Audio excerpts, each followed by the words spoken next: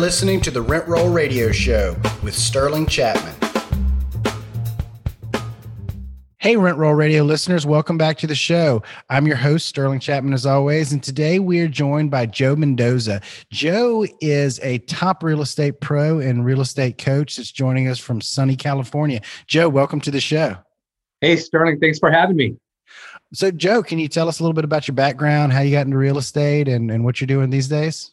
Sure. So I've been in real estate and in business for almost 30 years. I started with real estate with my broker license 1998. And so I've seen a couple upswings and downswings. And as a realtor in San Diego, at one point, I sold 113 homes, made 1.1 million GCI. And I started to play a different game of building a brokerage after I built my team. And now I actually start coaching people throughout the nation and several countries to do exactly what I did on building a massive real estate business. Awesome. So do you focus more on just real estate sales, or do you also invest in real estate? No, that's a great story. So I did start investing as I started making a lot more money in real estate. And in 2001, I pulled out $113,000 on a line of equity, a line of credit from one of my properties. And then I started doing all of the above. So I parlayed it into multifamily, some fix and flips, some buy and hold, some speculative sales on construction. And I actually turned it into over $1 million in less than 2 years. So that was kind of like my learning or my adventures in real estate investing. And it just took off from there. Yeah, California is the only place that you can turn $100,000 into $1 million in 2 years, especially in the early 2000s. That's right. That's right. What did you learn from that experience? Which style of investing was your favorite? And when you say it took off, what portion of it took off? I mean, do you still do all of the above? Are you still out there flipping houses, or do you prefer multifamily? Or I love that question, Sterling. Thanks so much for bringing it up, because I didn't share the bad part. 2008? That's it. That's exactly correct. So, I accumulated this mass portfolio. And then, 2008, the bubble burst. And so what did I learn? I learned two things. Number one was don't just stick to single family. Do not stick to single family.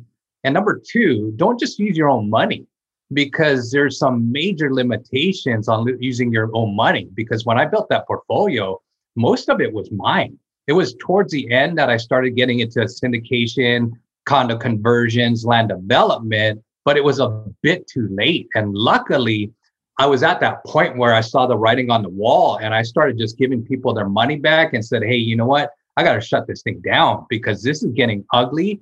I don't want to be caught in a bad situation, nor do I don't want to lose your money. So what I did was I started giving people their money back, and I had to regroup. I hope you don't mind, but I want to dive a little bit deeper into what happened in 2008, only because we don't have that many guests that went through it. Most of our guests started investing like in 2012 or after, and it's all sunshine and rainbows, and everybody's a genius in a bull market. And we've had a 12-year bull market. So like nobody's really been through that hardship. And people, a lot of times, non-real estate investors and people that aren't interested in becoming real estate investors kind of balk at what we're doing and say, well, what about all the people that lost all their money in 2008?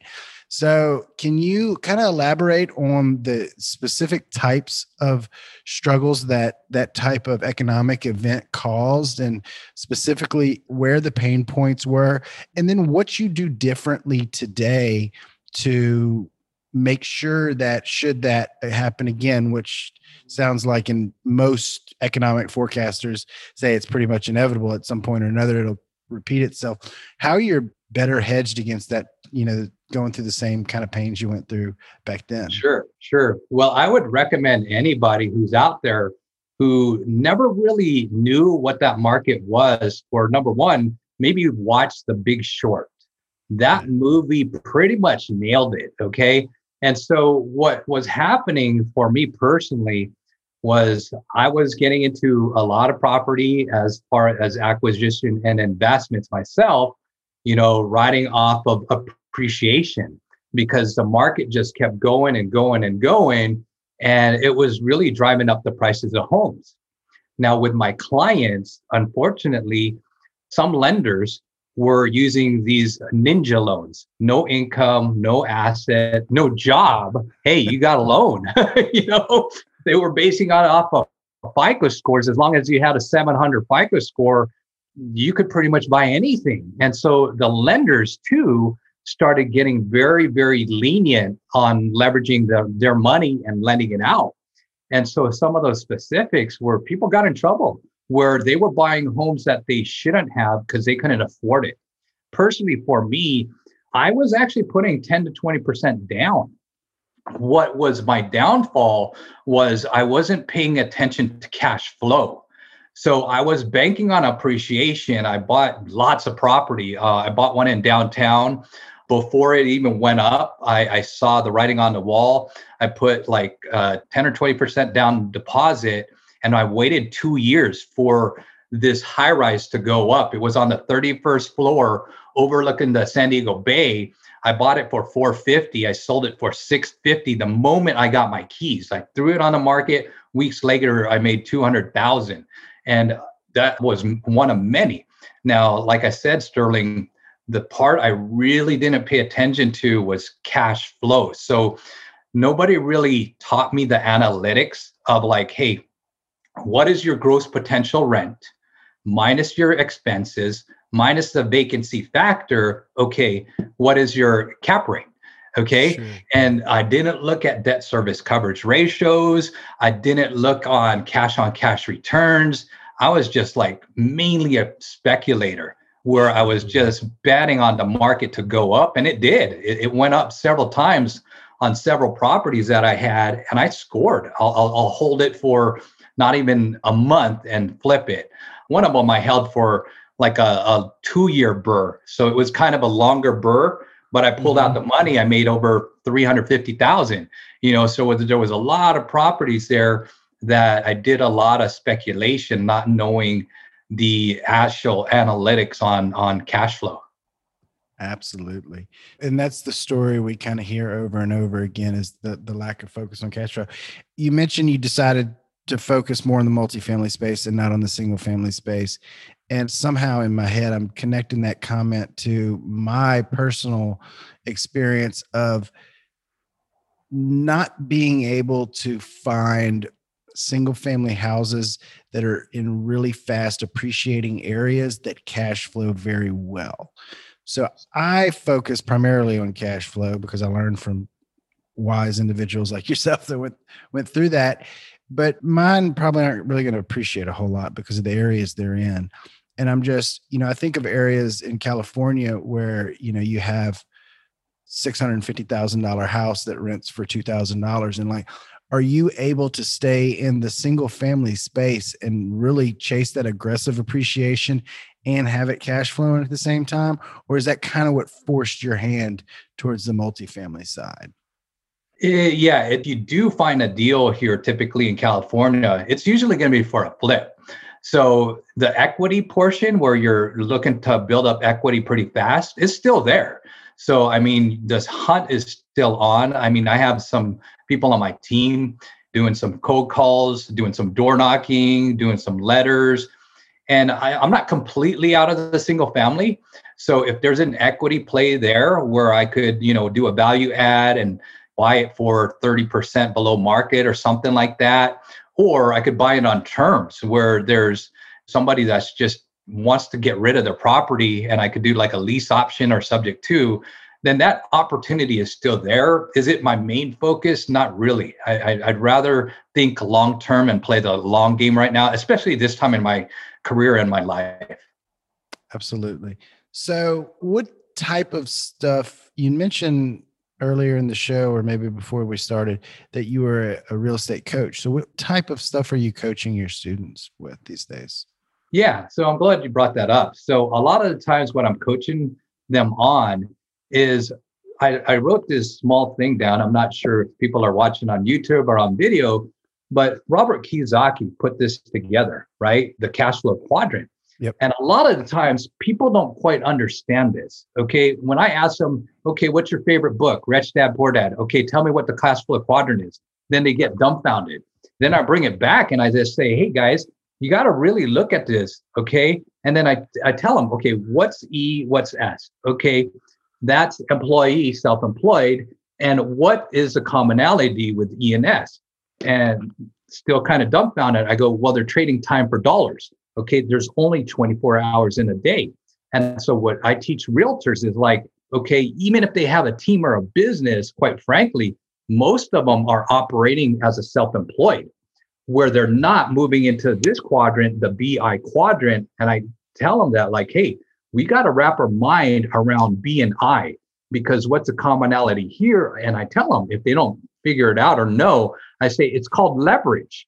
Okay. Yeah. Just like in real estate, you want to leverage your assets to create more money. And in business, you want to leverage other people, other agents to grow your team or bring you more deals. Fix and flippers the same. A lot of fix and flippers operate as self-employed and they never wrap their head around like, hey, we got to build a team and leverage. And that's what I teach them, because a lot of them, I was coaching somebody earlier who's a 30-year veteran realtor. She's on her last chapter of real estate. And she goes, Joe, I only got about 3 more years. I go, well, tell you what, the good news is you're an incredible saleswoman. Something that we need to work on is make you an incredible businesswoman. And that kind of like her eyes just like opened up and you could see that her energy was like, yeah, this coach gets it. I'm like, heck yeah.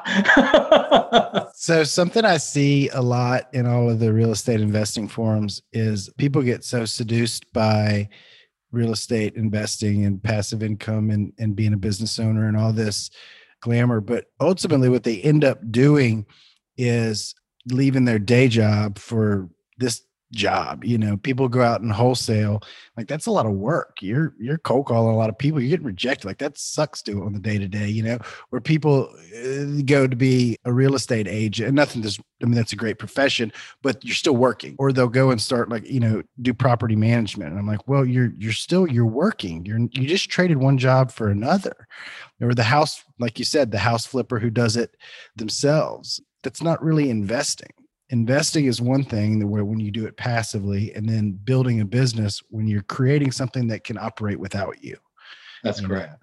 So definitely see that all day, every day. And it's so funny because I see people give up higher paying jobs that require less time to go into these real estate related jobs just so they can be by the industry, but they're working twice as hard, making half as much. It's like, well, are you really even better off than you were over there? You know, you could have been passively investing in an apartment syndication, stayed at your day job where you were making 200 grand a year, you know? Yeah. People go in blindly, you know, whether it be the fix and flip game, the investment game, or being a realtor, and they really don't understand the cash flow quadrant. So any listeners out there, I invite you to read that book and also the cash flow quadrant book, the other book that Robert wrote. I'm going to ask you because obviously you have. So I read Rich Dad Poor Dad and it absolutely changed my life. And then I went and bought Cash Flow Quadrant and it's been sitting on my shelf for 3 years because I just assumed that it was pretty much all the same stuff that was in Rich Dad Poor Dad. Am I wrong? Have I done myself a disservice? Do I need to go read that book as well? They go deeper, you know, in more of the specifics. So Rich Dad Poor Dad also talks a lot about investing. As a matter of fact, that was one book that really forced me to pull out that money out of my property and really set me sailing on investing. So I would just say the other book goes more into the in-depth of the different quadrants. Awesome. So do you have anything else you want to teach our listeners today?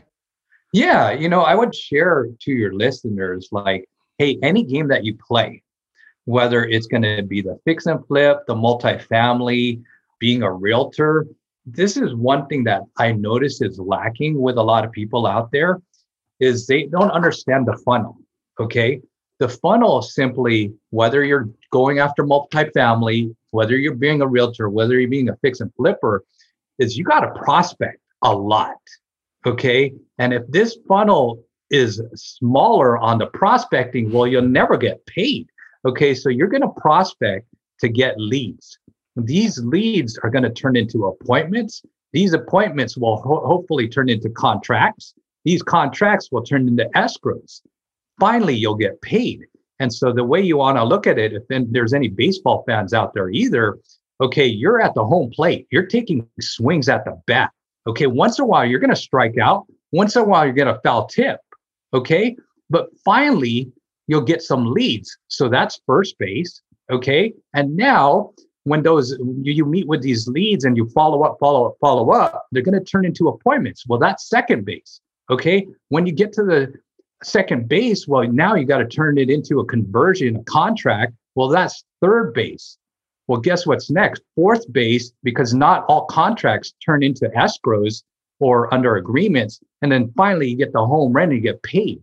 So kind of have this chart in front of you. I mean, it's so basic, but people forget that, hey, the bigger the top of the funnel, the bigger the bottom of the funnel. It's a numbers game.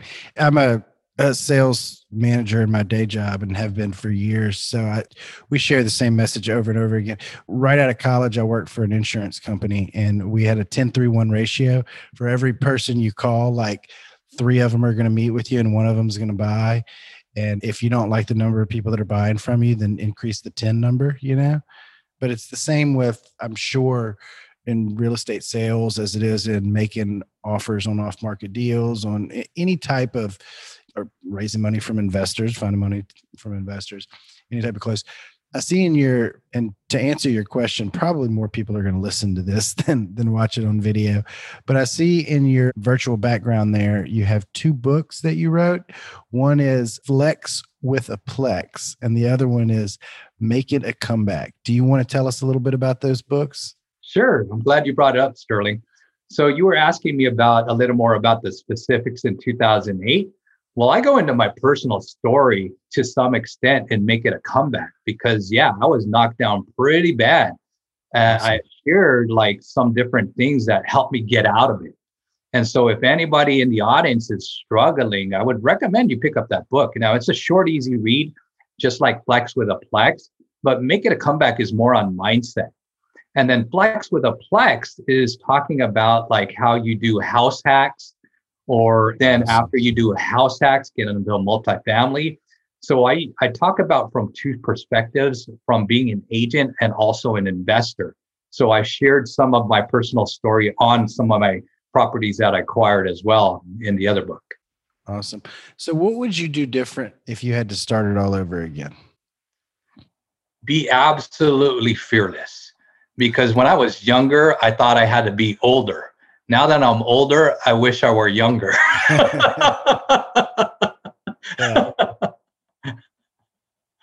That's it. I mean, when just be absolutely fearless. So whatever's in your head, just know, I mean, people say that's false evidence appearing real, right? Yeah. It really is false. If whatever your mind can conceive and believe, it will achieve. So whether you say these affirmations, these mantras, you think they're corny, they actually work. So write them down, a lot of the I ams. I am powerful. I am unstoppable. I am a great money magnet. I am an investor, et cetera, et cetera, et cetera. Awesome. So outside of owning your brokerage and your coaching program, what does your primary investing atmosphere look like today? I'm a little more diversified and I am willing to take the risk. So right now I do have money in stock, believe it or not. And some people say that's gambling. Well, my thought on that, it's not gambling if you understand what you're doing. Okay. Because some people think that it's gambling. No, it's not. I mean, if you understand what you're doing, it's not gambling. Okay. So I have money there. I also do have money in passive investments here and there for other syndications, what have you. And I do have a handful of single family still. Awesome. So real quick, I want to hop over to our radio round to help our listeners get to know you a little bit better. We just asked 3 quick questions. First one is, what's your favorite book? My favorite book would have to be Think and Grow Rich. I heard you quote Think and Grow Rich a few minutes ago with the whatever your mind can conceive. And it's a good one. It's a good one. People give it a hard time, especially outside of the self-development world and, people that are trying to achieve more. but almost every successful person I know sings its praises. So I'm going to listen to them more than the kid in the back of the class saying school sucks, What's your favorite quote? Probably that one. Whatever the mind can conceive and believe, it will achieve. Awesome. Very aligned. I like it. And Joe, what's your favorite thing to do outside of work? Hang out with my kids, do the family stuff. I love snowboarding. I love exercising, playing golf and snowboarding.